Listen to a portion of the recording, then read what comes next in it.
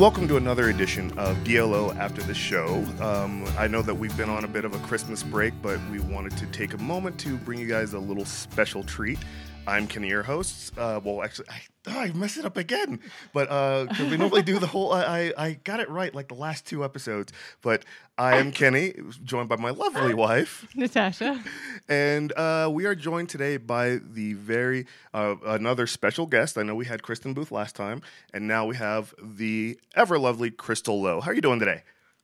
I'm good. So I know that we have been trying to get this interview nailed down for a few weeks now. Not as, and I'll say not as difficult as trying to get Eric Mabius, but I know he's been very, very busy. We were supposed to do this about a month ago, and then I think a week ago, and we finally got everything, all the planets aligned, and we are here now. Yes. Again, welcome to the show. We are very happy to have you here. Pardon, I don't know why my voice just cracked like I'm in puberty or something. It's really, really weird. But we want to just go ahead and just get started a little bit with a few questions, and then we, see where the conversation goes. First and foremost, I know there's a bit of synergy here because you're a BC girl, yeah? Mm-hmm. Yes. And so is my wife. I'm from Florida, so I'm not BC. What part of BC are you from? Northwestern. So I lived way up. I was 3 hours from the Alaskan border. In a little town. I was 5 hours north of Prince George. Wow. So I was way up there. Yeah, it's funny because I talk about Canadians and I'm like, I'm a Canadian, but I'm not like a real Canadian. What's that mean? I was like, I grew up in Vancouver, so it feels like I'm like a city I don't, when you go to further, you're like, oh, these are real Canadians. These people really do hunt moose. They wear plaid, and not to be ironic, not to be hipsters, because everybody wears plaid there. And, it's a real thing. Yes. They really have maple syrup. That's real. But I'm from the city, so it doesn't feel as Canadian. I was telling him, if we start talking about BC, people are like, oh, you're from BC, so I live here. And I'm like, yep, because I live in BC. I know where everywhere is. No, I don't. That's what people think. But, and I mean, I've been up to BC twice, right? Yeah. Twice. I've been up to BC twice, up where she lived in, up by Smithers and a couple areas up there, and I absolutely love it. That's why I think I kind of love where we live right now. We live a little bit out in the country and mountains and everything. That's, I grew up by the beach, and I much prefer mountains now. So yes. Oh, interesting. Absolutely. But I did see, we're going to test how accurate, because I like to listen to a lot of interviews of people that I'm about to interview, and I also like to try to do as much reading as possible to see if I get as much accurate information as possible. So we're going to test IMDb and Wikipedia a little bit here. But it said that, real quick, just something that I'm very, very interested in, that your mother is Scottish and your father's Chinese? Yes, my mother is from Scotland, Glasgow. Oh, wow. I call them I forget, but they're my white family. So that's what I call them, my white family. And my mom is white with red hair and freckles. And my whole white side is as white as you can get. And they immigrated to Vancouver. My grandfather was a pastor, a Baptist pastor. And so he ended up being part of a church that was in Vancouver. And then my dad came over from Hong Kong to study in Vancouver, and they met at a corner store, of course, that he was working at, called Lowe's. Lowe's convenience store, which that's is funny. Hilarious. So they were married, and then at that time too, there wasn't a lot of mixed race. If there were, it wasn't really talked about too much. So that was interesting growing up. But my parents are split now, and my mom is remarried to my stepdad, who is really my father. He's my rock. But I had a really cool upbringing because my Christmases involved waking up in the morning and then opening all the presents, and then we would go to church, and then I would spend it with my white family, like the daytime, and then at nighttime I would go see my Chinese family, and we would have a big Chinese dinner at a restaurant. Nice. So that's because Chinese people don't celebrate like white people celebrate, Right. Or they do, but it's different. They eat Chinese food and whatever. So that's how I celebrated Christmas. That's awesome. But I got the best of both worlds. It's just because of the synergy there. I remember A Christmas Story and how after everything went awry, they end up at the Chinese food restaurant at the very end of the movie. That's the best. Yes, the best. So, Yeah. and the way you described your mother, I'm just thinking of Brave and Merida with the red hair, Yes. the freckles, Yes. the whole nine. My whole life, all my aunts, whenever you see, like, whenever I, have events and my friends always see my aunts and my mother always like, when my husband met my mom for the first time, he thought I was lying. He thought I was pulling a practical joke. He's like, that's not your mom. I was like, no, that's my mom. He was like, no, that can't be your mom. I was like, yeah, it is. Yeah. Well, what's funny is, and I don't really look like either of them. My sister and I look alike, but I don't look like either parent really. But if you talk to my mom, we're the same.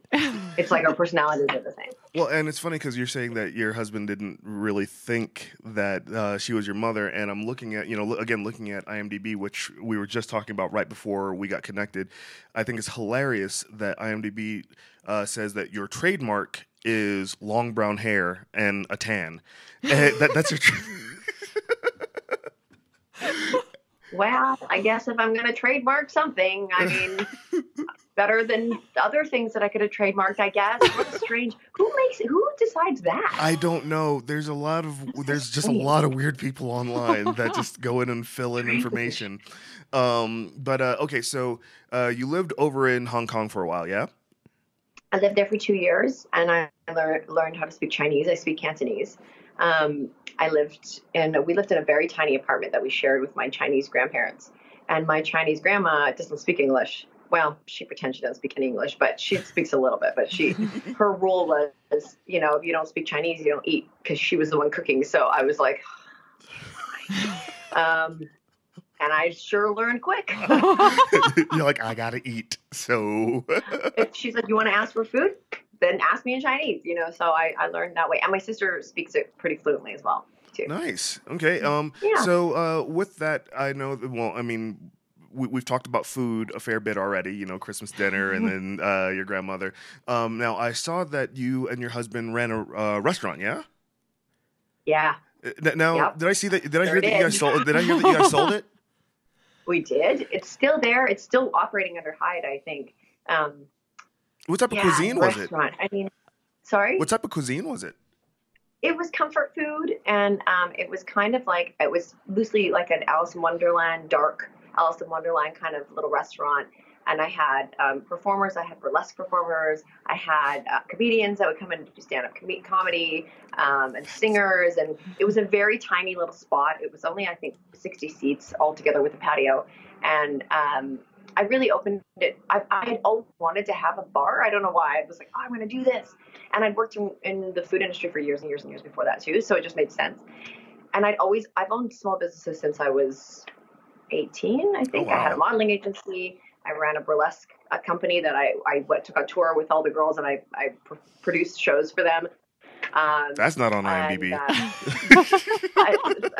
It was called Sneaky Kiki's Girlesque. It was fantastic. It was That's really fun. really cool. I had what else did I have? I had an event planning company as well for a little while. So I've always had small businesses, and that was the first time I ever wanted to open a storefront and see what that was like. Mm-hmm.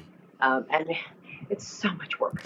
Restaurants are crazy. Plus, my husband and I built it as well. Like, we did all the renovations ourselves. Nice. So we were opening the restaurant from like 11 till midnight. We would go home and sleep for 3 hours, and we would come back at 4 in the morning and renovate together. I mean, the fact that we're still together, pretty shocking, because I thought I was going to kill him many times during that process. But here we are. Well, 16 years, still there. Nice. We ran a business over in Georgia for about 8 years, and we started it pretty much out of necessity. It was right around when everything crashed in 2008. So it was one of those things where we said probably about midway through, it's like, you know what, if a couple can start a business together and stay together throughout the duration of the business, they're solid for life, because you do everything from the ground up, and you do everything together, and you make those decisions. And you don't always agree. Yeah. Well, we were, part of the reason we sold it too, we were joking and not joking, but I said, I really don't want to be talking about ordering more forks during intimate moments. And that's happening. It's happening where we're in an intimate moment. I'm like, wait, did you order the salad thing? And he's like, I don't know. I'm like, okay, I feel like this is time we should pull the plug during that because this is not working. There's some things that need to be left private, Yeah. Exactly. Well, once you put that, now you were in the middle of your acting career while the restaurant was going on as well, wasn't it? So yes, I think I booked Primeval, which was a series regular that I was doing, and I had the restaurant. I did.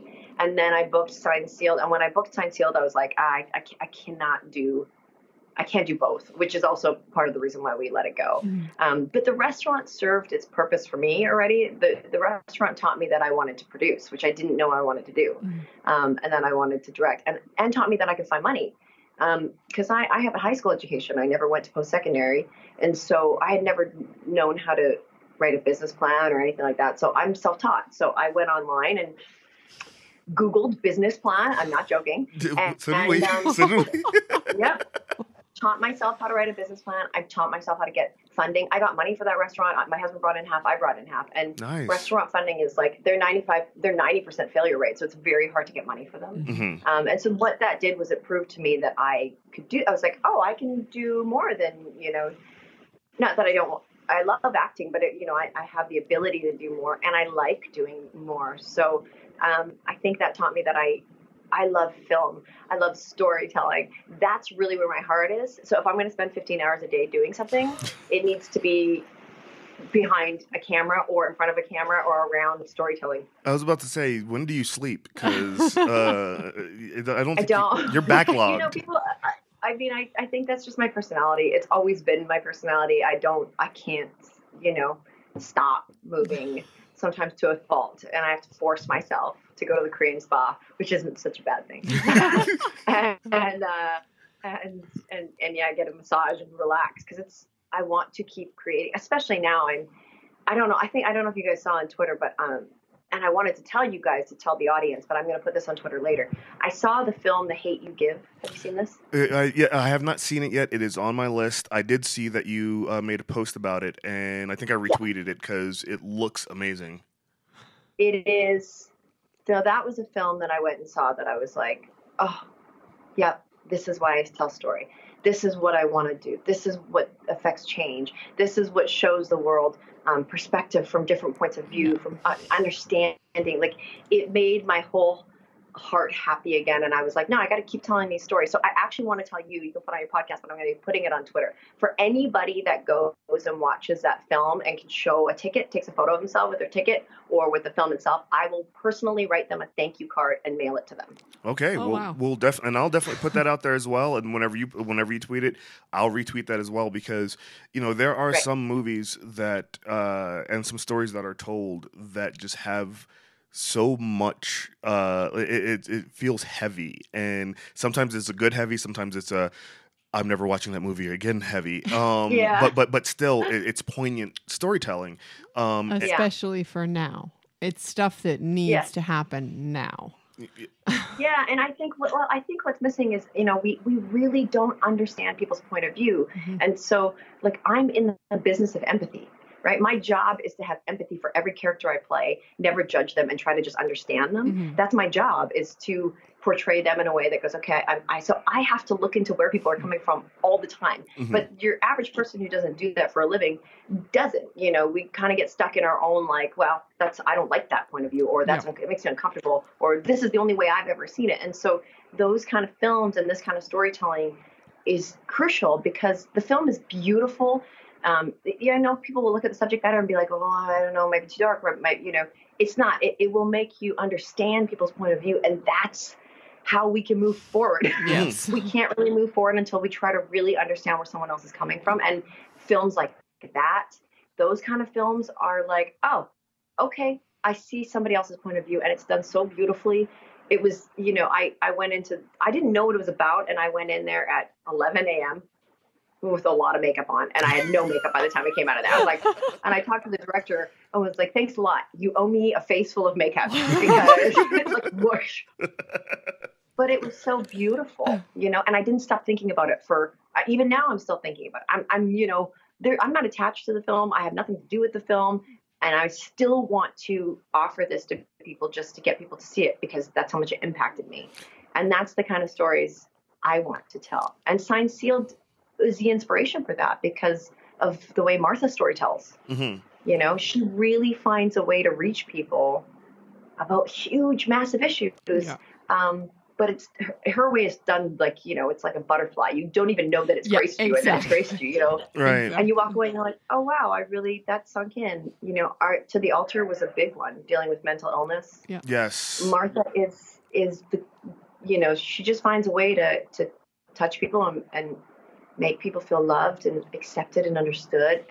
And that's the best way to move forward. Well, see, with Signed Sealed, you know, I mean, we'll move into that portion of the interview because that's a perfect segue. You know, you might have a future in this business a little bit here. But with Signed Sealed, you know, we started rewatching the shows with doing DLO after the show, and one of the more recent ones that we rewatched was the one where the soldier saved the Middle Eastern girl, and then she ended up going on to college, and then, you know, we called that episode the Ripple Effect, because, like you said, her Martha's storytelling is really poignant when it comes to it, you know, it'll start one place and it'll take you into a complete and total different area, and by the time you're done watching it, you're like, oh my god. Yeah. You know, I mean, and in a good way, because you realize just how true these stories are, and how that they have, like, you know, I mean, Hallmark movies are great, you know, Hallmark TV shows are great, but a lot of them are just, you know, like stories that you would see in a book. A lot of the stories that have come with Signed Sealed Delivered, you can actually see happening. You know, you can actually see that these stories would be something that would actually occur. And again, To the Altar was, you know, with talking about mental health, that's been something that is not talked about nearly enough. No. And, you know, when a lot of people, I mean, growing up in the 80s and the 90s, mental illness was always schizophrenia. Mental illness was always manic depression, or no, not even depression. They would just say manic or bipolar, but they don't talk about anxiety, like extreme anxiety. Well, I think with To the Altar, it was handled so delicately and so beautifully that you didn't even, first of all, you didn't even see it coming. And then when it got to that place and that's what it was like you could eat, not that I have any issues accepting it because it's part of our family itself, but it was this thing that you could say, okay, I get it. I accept that. It's something that was just so natural after watching that and the progression. So yeah, it's with that, you know, and again, going back and listening to a couple of other interviews that you've done. For one, I really love the fact that you based your character Rita on Buddy the Elf, which it's again, true. That is really honestly, because when I first booked the role, I was like, what? I'm getting fired for sure. I was waiting to get fired at any minute. I was up for another series. I had tested for another show, and I was really contemplating taking that show. So, but Martha called me and said, because she kept trying to call me, and I was like, I don't want to answer, because if she calls me, I can't say no, you know, and because I didn't know what to do. Right. But that show was a sci-fi show, and I'd already been in that world, whereas I'd never done comedic work. I'd never been in this kind of, I'd never played a character like Rita. And she called me and said, look, if you do this, I will write for you every day, and I will make your life heaven when you come to work. Oh, wow. And I mean, you don't say no to that. And you don't say no to Martha, I realize now. So I said yes. And then during the pilot, I still was so like, what am I doing here? Like, I don't know how to play this. And Boothie will tell this. I don't know if she told the story. It's really funny.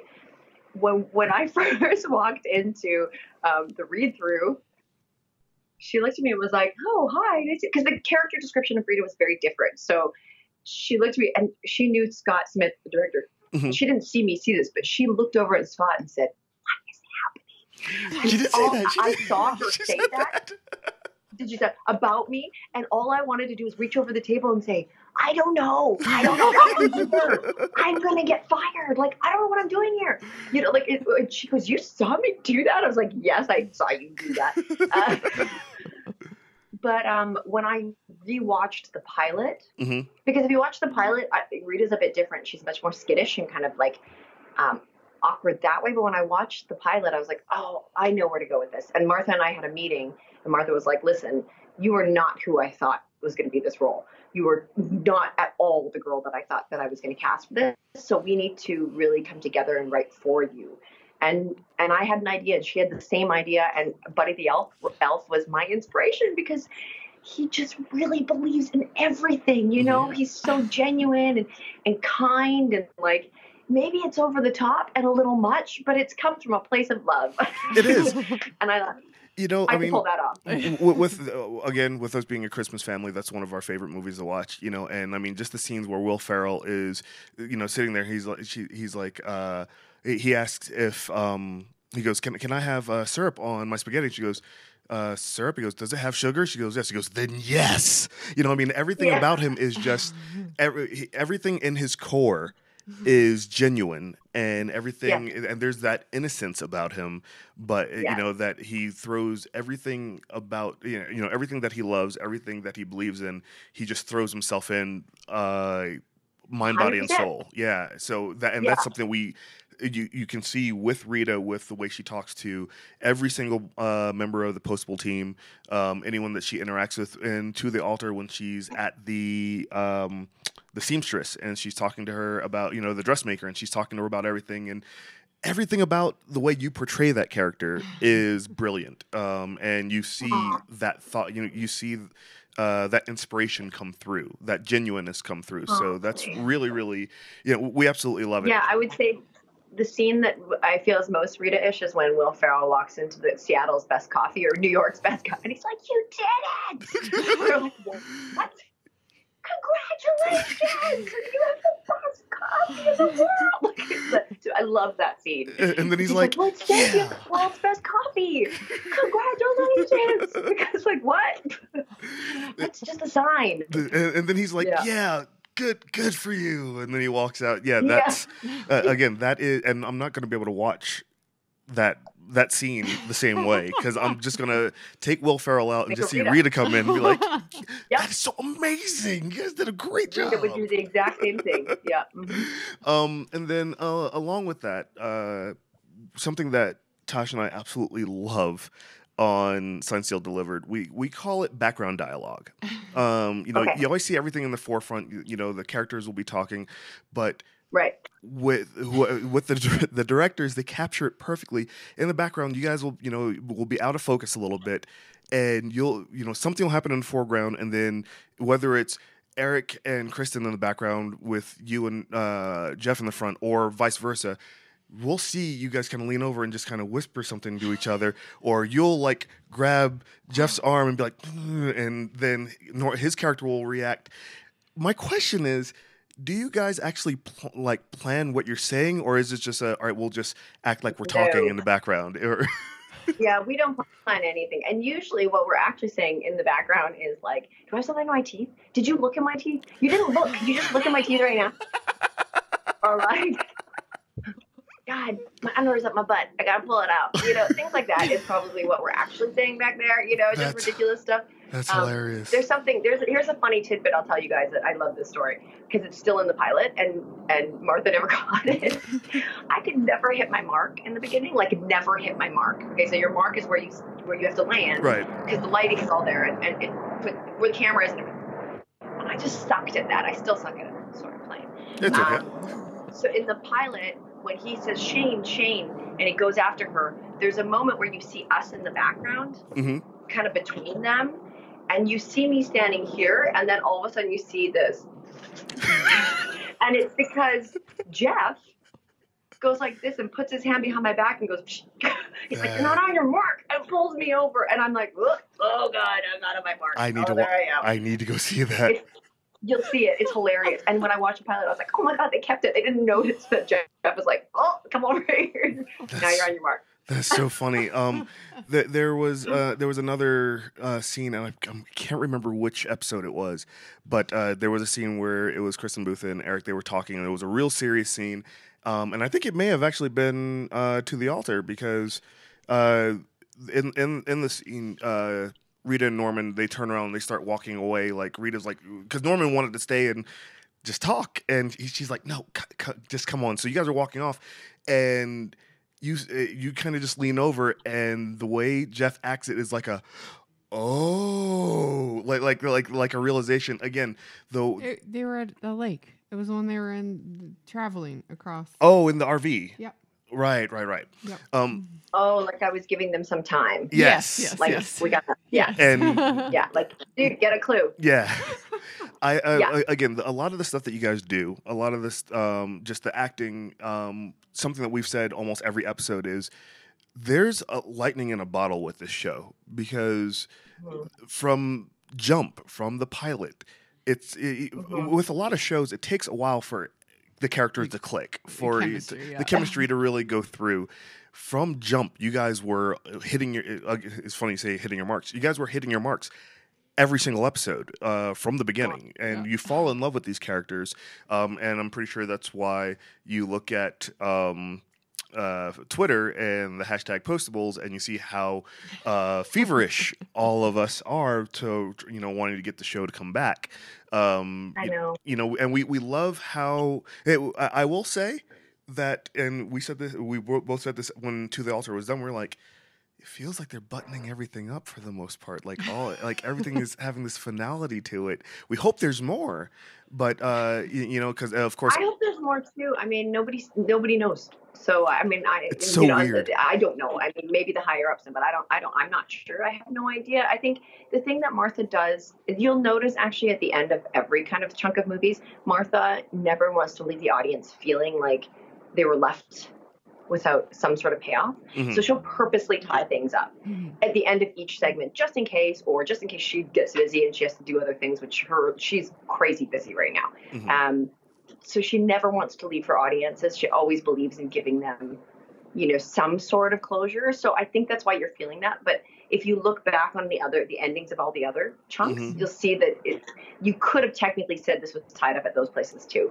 Okay, right on. And she does that on purpose because she really doesn't want to leave, she still has to make decisions on what's going on and where it's going. But Martha's a master writer. She's a really good storyteller. Both things. And she still has left lots open. I mean, obviously we want to see those two get married. I can't imagine us not seeing those two get married. That would be crazy. But, I'm not in charge. I don't do the ordering. I'm curious with you said you didn't really connect with the pilot. Once you sat down with Martha and you rewrote that, is that when you really connected with that role, or did it take some more episodes? Yeah, no, it was immediate. I just needed to see it. I just needed to see Rita because I never played anything like Rita. It was really, I just didn't think I could. I was like, I'm not funny. Nobody's going to like what I do. Like, this is not something that people want to see me do. And when I saw the character, I was like, oh, I know what I need to do with it. I know what I can make truthful, which is, I have a pretty big heart in real life. That's who I am. And I really try to always see the best in people, even to a fault. So I understood. And so bringing that into Rita made total sense for me. I was like, okay, I'm going to go. I understand that's who Rita is. She's just super naive and hasn't really, experienced the world the same way, or she just is, held back and observed that's who she is. And so, falling in love and all that stuff is still new for her. And there's lots of people that I think relate to that and are the same way. That's what I love about Norman and Rita, especially on the Hallmark Channel, because I mean, everybody's beautiful on TV all the time, but everybody's gorgeous. You watch a Hallmark, you're like, wow, everybody's, but Norman and Rita are unique. They're very different. And I really don't see people like Norman and Rita to be that very often on the network. And I think that's what's really cool about them, because it reaches, and people that don't have anyone to relate to that are like, oh, I totally get Norman. I would never go up and talk to her. I didn't even know she liked me for like 5 years. I had no idea. So we offer that as characters to people to see themselves and feel understood. Yeah. You know, I think for me, Norman is a character that I relate to. Just from from a nerd standpoint, from being a little bit clueless at times, from also just having these just little quirks that Jeff throws into that character as well. And again, something that I mention almost every episode as well is Jeff's acting when it comes to really wanting to rip your heartstrings out is, I mean, he's great comedic actor, but then when it comes to saying, hey, look, you guys need to cry because I'm about to turn it up to 11. And he does, and it's just absolutely amazing. And Kristen said that he's really hilarious on set, and he really, you know, and he's just really good like that. But again, just seeing those, she said that she was, you know, looking at the dailies in the episode. Actually, it was the pilot. Oh wait, was the pilot the one with the spoons, or was that the episode after? That was the episode after. Yes. And when he finds out that the lady with the stamps passed away, and she said she was just watching that and she was just like crushed, you know, and you know, so again, he's really, really good. And you had mentioned that you really hadn't done anything comedic before. Signed Sealed. Now, I was looking at your IMDb profile. Yeah. And Rita is very different than everything else you do.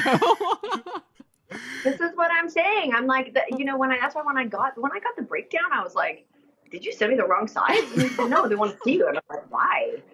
Like, she's like, they wanted to see you. I mean, they came to me on Monday. We went to camera on Wednesday. Wow. Because they had searched everywhere. They, you know, a friend of mine actually tested for it like 6 times. So they were really, really, really searching to find just the right match and to pair with Jeff well. And Jeff and I have a history together. We've known each other since we were in high school. Oh, wow. You know, we grew up in the same small town. And we did Primeval together, which was the other series that I was on. So we have a history, and we have very good chemistry. It's just I mean, he drives me crazy, and I drive him insane. But we also love each other. Like there's nobody. He goes, you know, you really summed it up when you said this last time. But there's nobody that I can like be like, you're driving me crazy, and then be like, okay, I love you. Do you want coffee? Like that's our relationship. You know, it's like family.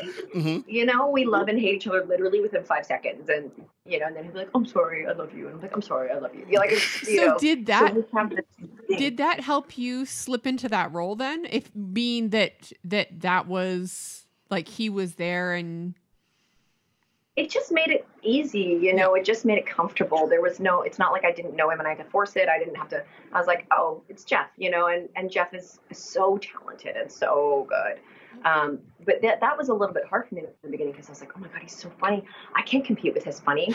And then I realized, I don't try to compete with his funny. Right. Just do your own thing and compliment yourself. And then you two will compliment each other. And thank God I did that because that really worked, you know, because you can't compete with Jeff's funny. Nobody can. To me, he is one of those great comedians. And if he wanted to be, would be at a level of, you know, Steve Martin and those kind of guys. I could totally see that. Jeff is comfortable and happy where he is. But he's that level now of an actor. Now, with seeing how he does with comedic roles and things like that, I did see that you were dabbling in improv a little bit. Do you pull a little bit of that from, you know, like vibing off of the other actors that you work with? Or was that something that you've always just kind of wanted to do, was just get in there and just kind of, you know, from the start, just start going? Oh, because I'm starting doing improv, you mean? Yeah. So, you know what? I have this thing where I like to do things that terrify me, and I'm terrified of improv. I'm terrified of comedy. I'm terrified of stand up. So I'm gonna do them all. Nice. You know, and I'm gonna take every class, and I teach acting as well. And this is what I tell my students. I've been doing this for 20 years professionally. I'm very lucky. I've worked in many different films with some great, amazing people. I will never stop learning. I will never stop studying. I will never stop going and trying to be better because I'm an artist, and there's no ceiling for art. You just want to grow in that. So when I started with the improv, I'm going to keep doing it. I'm not good at it, but I'm going to keep trying. I'm like, eventually I'll get better. And yeah, I want to do the things that scare me the most, because then once you do those things, you're like, well, it's not that scary. I'm alive. Right. You know, I maybe didn't get as many laughs as I wanted, but nothing happened. You know, doing improv, you know, it's one of those things where the biggest hurdle is stepping on the stage. and actually saying, all right, well, I guess I'm gonna do this, and I'm out in front of everyone now, so I guess I have to now. Yeah, and I have no script. Like, I mean, when we did a little performance with with the class that I went to, and I was like, before, I'm like, okay, well, should we run something? Should we pitch ideas? Like, well, how do you want to? And they were like, there isn't anything to pitch. That's not improv. Like, you just have to get out there, and you guys can hang out, but there's no pre-planning. I'm like, oh, what? But it's really a lesson in trusting your other actors and communicating in ways that I didn't realize I could communicate in. To try to get them to see where you're going with it. And then if they don't see where you're going with it, going, okay, doesn't matter, let's turn this way. So it really shows you how to move and shift and change and not be so precious and stuck in your own idea. And I think that helps you in life. And you're like, okay, maybe this doesn't work. Maybe your idea works better. Let's just try your idea, and that's the whole basis of improv is yes and. You're always saying yes, and then what? If you never say no, you don't shut someone down. You just try to add on to their great idea. And that's a pretty lovely place to be. And I think, sorry, go ahead. No, does the improv, I'm pretty sure I know the answer, but I'm going to ask it anyways. Does the improv make it easier for your roles then to be able to, because everything is so spur of the moment with the improv, everything else is planned and all your other characters. Yes. Yeah, I mean, because that's how I work as an actor as well. I always say I work from the body up, not the mind down. Actors work in all different ways. And a lot of actors work from the mind down. So they'll break down script, analyze, make choices. And then that's the choices that they have. And that's what they want to do. Whereas I work from the body up. So does Kristen. So, I'll just read it over and over and over again. And I'll say the words out loud. And then I see where it goes. Mm-hmm. And then I make choices on like, oh, okay, that's actually not what it's that I work from the body up. How do I feel during this moment? What does this feel like? If I'm listening actively, really listening to the other person, then how are they making me feel? And then I go from there as opposed to the other way. So improv is kind of, it's beneficial for me because it's already in the same world as how I work. Well, one of the things is I mean, even with this interview and other interviews that I've listened to with you, is you're very quick. So, and you've also mentioned how, you're always analyzing the characters, even when you're not even in an acting setting. It's like, well, what would they do? Or why are they doing this? What's the motivation behind it? So that would work. That works perfect with improv, because. Yeah, Kristen and I were driving recently and we were talking about somebody we knew. And we're like, well, why do you think he's like that? What do you think it comes from? Like, maybe, do you think it's because of his parents? And I started laughing in the middle of this conversation. I was like, oh. Only actors if someone's being a jerk. I'm like, but where do you think it comes from? Like, what's the root of the pain? Why are they doing? We just stopped and just laughed because I was like, this is such an actor-y thing to do. But yeah, I do that in life because I'm so curious. I always want to find out where those things really root from, where anger comes usually from fear, and all these things. And then I really try to have empathy for people, and that's how I work. That's awesome. Wow. That's awesome. Now we're getting close to the end. We're here at the tail end of the interview, and I just wanted to ask a few more rapid fire stuff. With I'm looking at some of your other roles that you've done. You've been in multiple genres, whether it was horror movies and being a scream queen a bit, to Hallmark and wholesome movies. We were just watching one of your Christmas movies on Hallmark, and then also Wonder, where I'll put your character politely as not nice. But in the lull of Signed, Sealed, Delivered not being on, I did see and I retweeted that you just directed and produced The Curtain. And did I just see that it just won an award as well? It's just it's been in now, I think, 27 festivals. It's been an official selection for over 27 festivals. We've won Best Short in Naples. We won the Award of Excellence in the Canada Short Film Fest, we just were awarded. Mm-hmm. I got nominated for Best Director, Best International Director at the Independent Portland Film Festival. So it's been a great ride. And Congrats. That short, it's good. Once it's done at Festival Circuit, then I can actually release it. So I'll put the link out so people can come and check it out. I think it kind of tells you the type of storyteller I am and the type of stories that I'm really drawn to. Really can't wait to see it because the buzz is really good. It's a short film. It's only 17 minutes. So it's about two people that meet in a hospital and they never see each other because the curtain's drawn. But they open up to each other because the curtain's drawn. And when you don't see somebody, you can really relate to people in ways that you never thought I you love would. the concept. Absolutely love the concept. It's a great idea. It was based on a true story. The writer is Brenda Whitehall, and she based it on a story from a friend of hers. Mm-hmm. And then my producing partner in Vancouver, Ashley Alexander, who's amazing. She's my other hand. She helped me produce it. Right on. So it was a great experience. Really, really great. As soon as you can release the link, we'll definitely help push that because it sounds amazing. I can't wait to see it. That's really, really good. I know. I hope you guys enjoy. And I actually just shot. This is great. I just shot a short film with my husband, who acted in it. Who's not an actor. Nice. So we collaborated with a friend of ours, and yeah, we did a short film together. There's no dialogue in it, but it's I think it's really cool. It was such an amazing experience, and because he's not an actor and has never done it before, he was so brave. Nice. To just get on camera and be like, okay, well, what do I do? So That's I'll let awesome. you guys know when that's available. Please It's do. pretty neat. Also now that we are in the holidays coming up, now is Christmas a big thing for your family? It is, yeah. I mean, the problem is my family's all over the place. So, like my mom and my dad, my stepdad, my dad, lives in Walla Walla, Washington. So they're all the way over there, and then we're all over the place. We're kind of back and forth all over. So we're trying to figure out if we meet in the middle. We always celebrate Christmas with them early, because they, on Christmas Day, like to just be by themselves and avoid all traffic and all that. And so it actually works out. So we usually do Christmas with them like the 22nd or the 21st. Mm-hmm. We have our own Christmas. We do our big thing. And then on the 25th, my husband is the oldest of 10 children. So his family is very large. Crazy.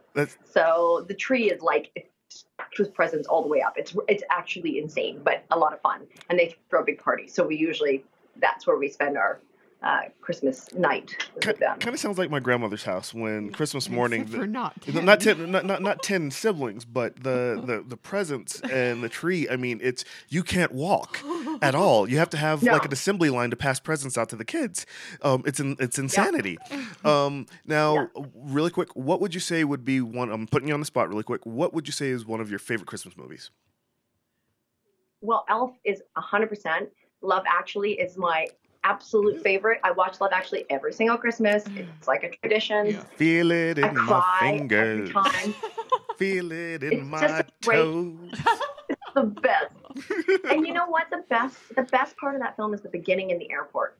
Yes. It's my favorite scene of that whole. It opens the entire film, and what it says about, people say the world is mean, but look, when you get to an airport, all you see is people hugging each other and loving each other, and that is.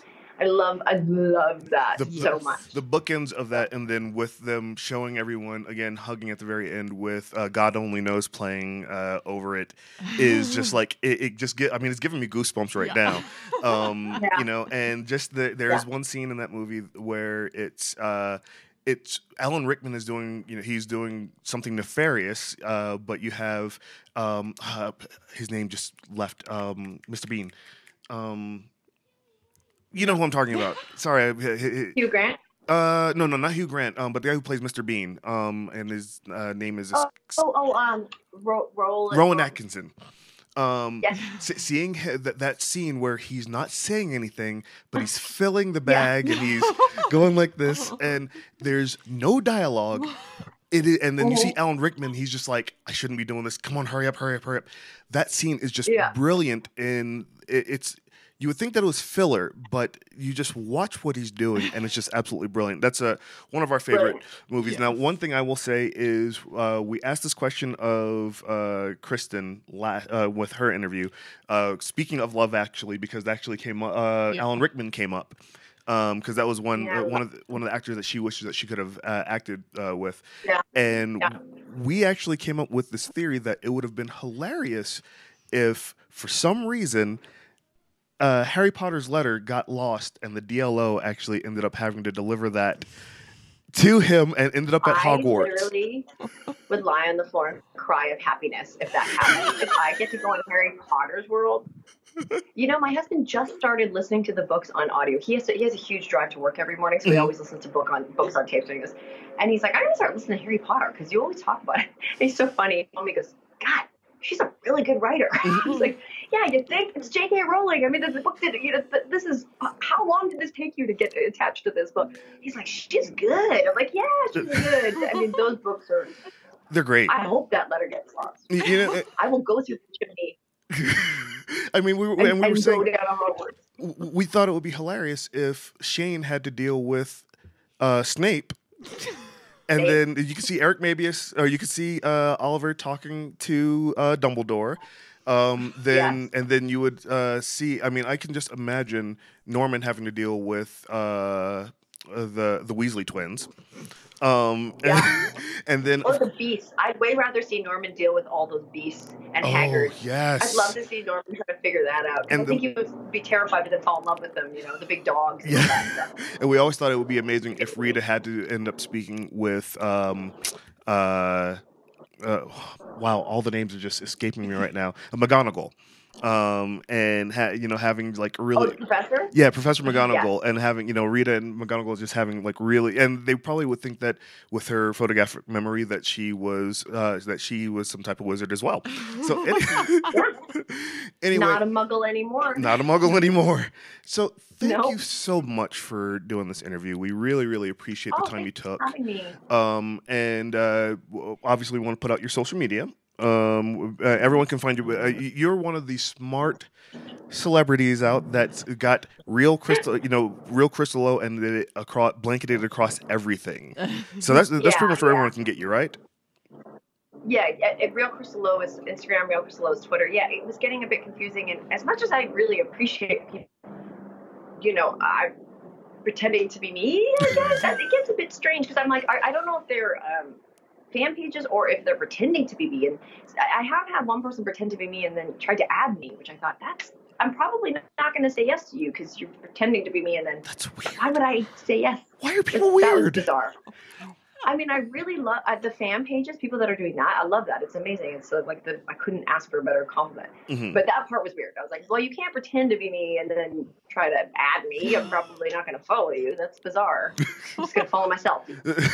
Actually, Leanne Rimes, with her Christmas movie that just came out, I was tweeting about it, and all of a sudden I get followed by someone that has the same profile picture. The name was off by just one letter, and I was like, "Holy crap!" Leanne Rimes just followed me. Then I looked at it, I was like, "Wait a minute!"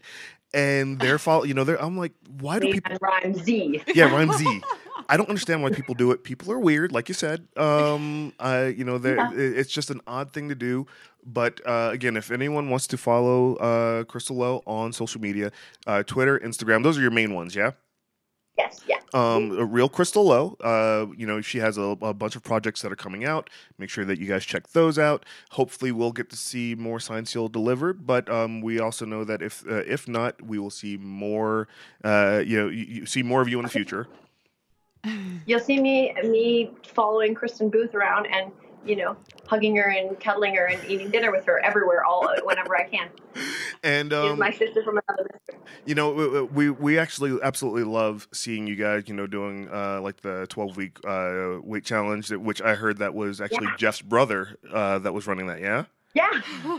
Yeah. It was really cool. So, doing that and, that friendship that's, moved from screen to real life and seeing you guys really interact. It's nice to see when people, I mean, this is going to sound silly, but it's nice to see people actually get along. Oh, no, she's like one of my best friends on the planet, and we will be for the rest of our lives. So I'm so, Signed Seal did many things for me, but that was one of the most important things that it did for me. That is so awesome. So, and I can't wait to see the curtain and anything else you do, because I'm an empathetic person. Obviously, I have a different view than a lot of people. And so being able to see someone who tries to open the minds and hearts of people it makes my heart happy. So I can't wait to see more of your work. Good, thank you. And that's really what it is. I feel like I was really fortunate growing up, also being a mixed race too, and really understanding that. So I was very much part of two worlds, and that was totally normal. But I also experienced a lot of weird stuff being part of two worlds. The real spelling of my last name is L-O, not L-O-W-E. Was going to ask about that. I had to change my name to L-O-W-E to appear more Caucasian. because I couldn't get work, and because people would go, well, you sort of are Asian, so we can't match you up with families. So there was a lot of weird stuff that I experienced that I didn't even realize what I was being told, but now LOW is my name, and it has been for years, and I like it, so it's not changing. But the underlying message of that was change who you are, because we don't want to see who you really are. We can't understand or accept you. And so there's all these weird messages that have been told to all of us that I don't even think we realize. And I think that's something I'm trying to kind of unravel myself and then share with other people and see if we can unwind a bunch of the stuff. I just watched some of the old Disney movies that I loved, and I'm like, what? One example is the Aristocats.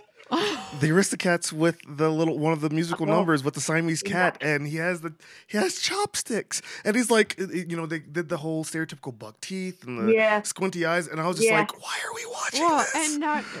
And for me, not even just Disney movies. Some of the old Christmas movies that I love, I'm like, oh god, oh my gosh, and because it was a different time, and people just didn't see things. But as we get, as the human race evolves, hopefully, we just are opening our eyes more. So I just want to be a part of that, and I want to do it with storytelling. I really do. Like the storytelling,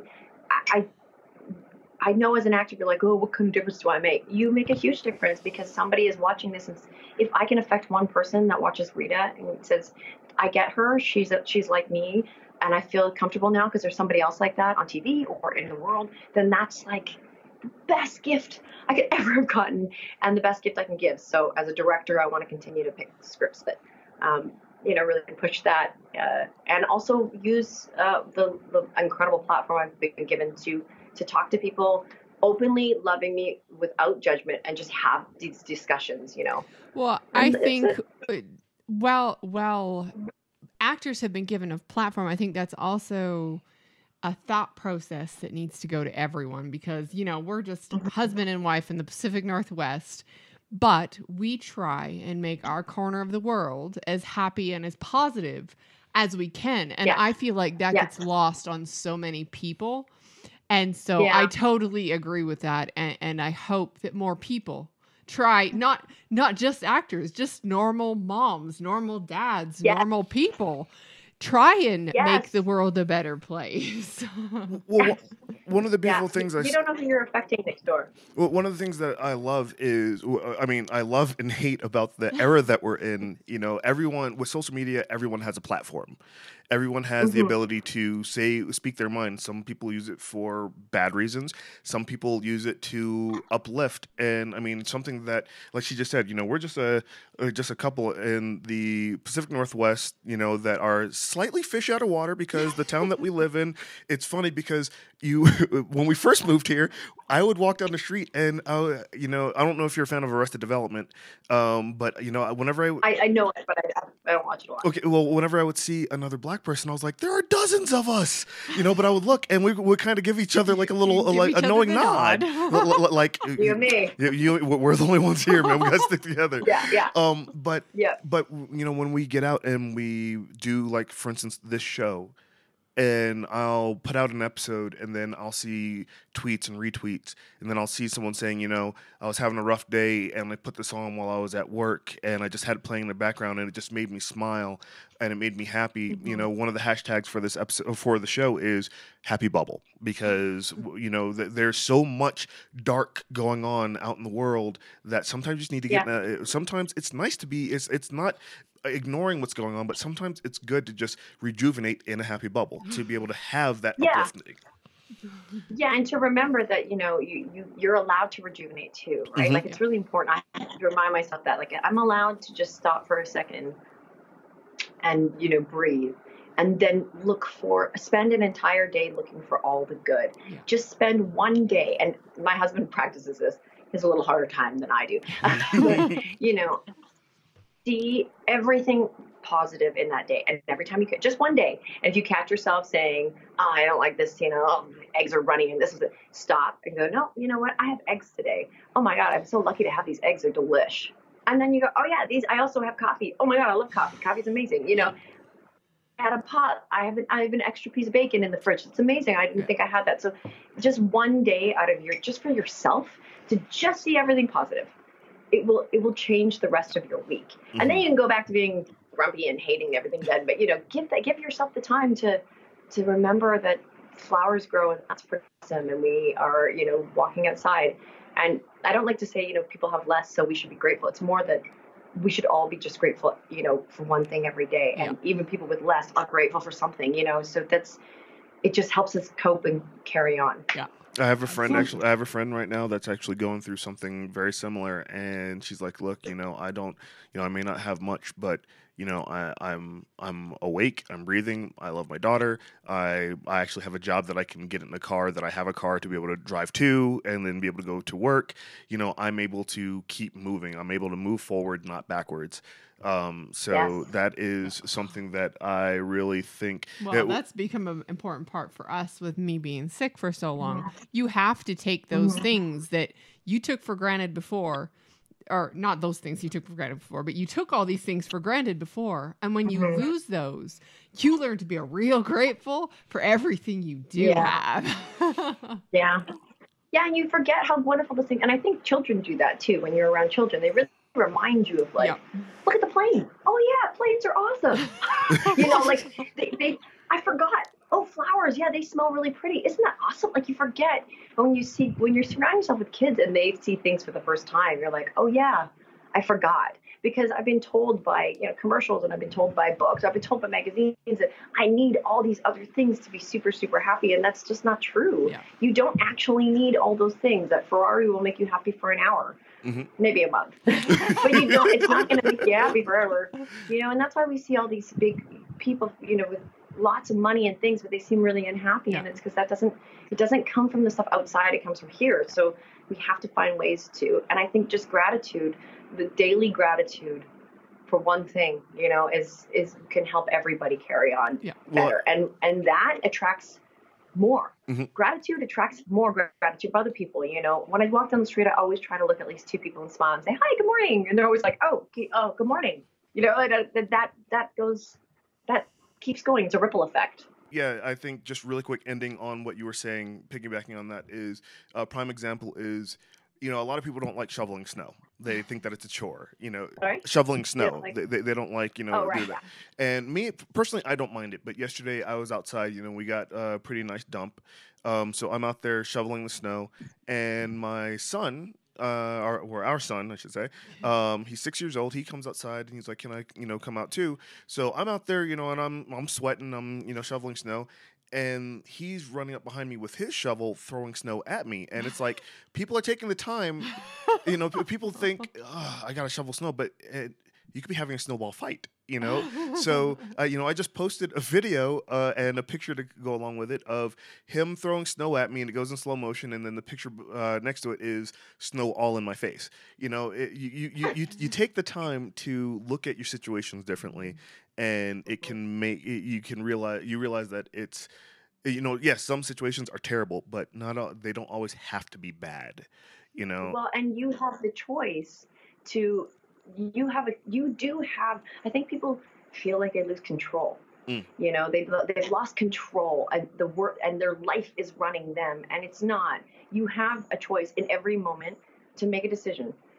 Am I going to get angry at him? Go stop throwing that snow, or am I going to stop and be like, you know what? I'm just going to go with you in this, and we're going to make some snow angels, and we're going to laugh about it. It's going to be a great memory for my kid. Yeah.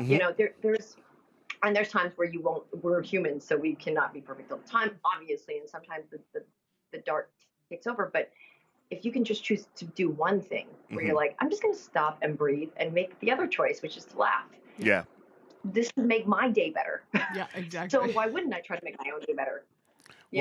I think that's a perfect stopping point. We eased into the happy bubble, and I think we're just going to go ahead and just harness that right there. Well, and I also think on that note that our choices of how we choose to react to things not only impact us, but impact our children and impact those around us, because then we're the example for how you handle difficult things. Yes, exactly. And it helps get that next generation in a good temperament, as opposed to just being angry all the time. So, absolutely. Everyone, thank you so much for watching this episode of DLO After the Show. We really hope you enjoyed the interview. We are looking forward to after the break, after Christmas, really getting back into the episodic shows.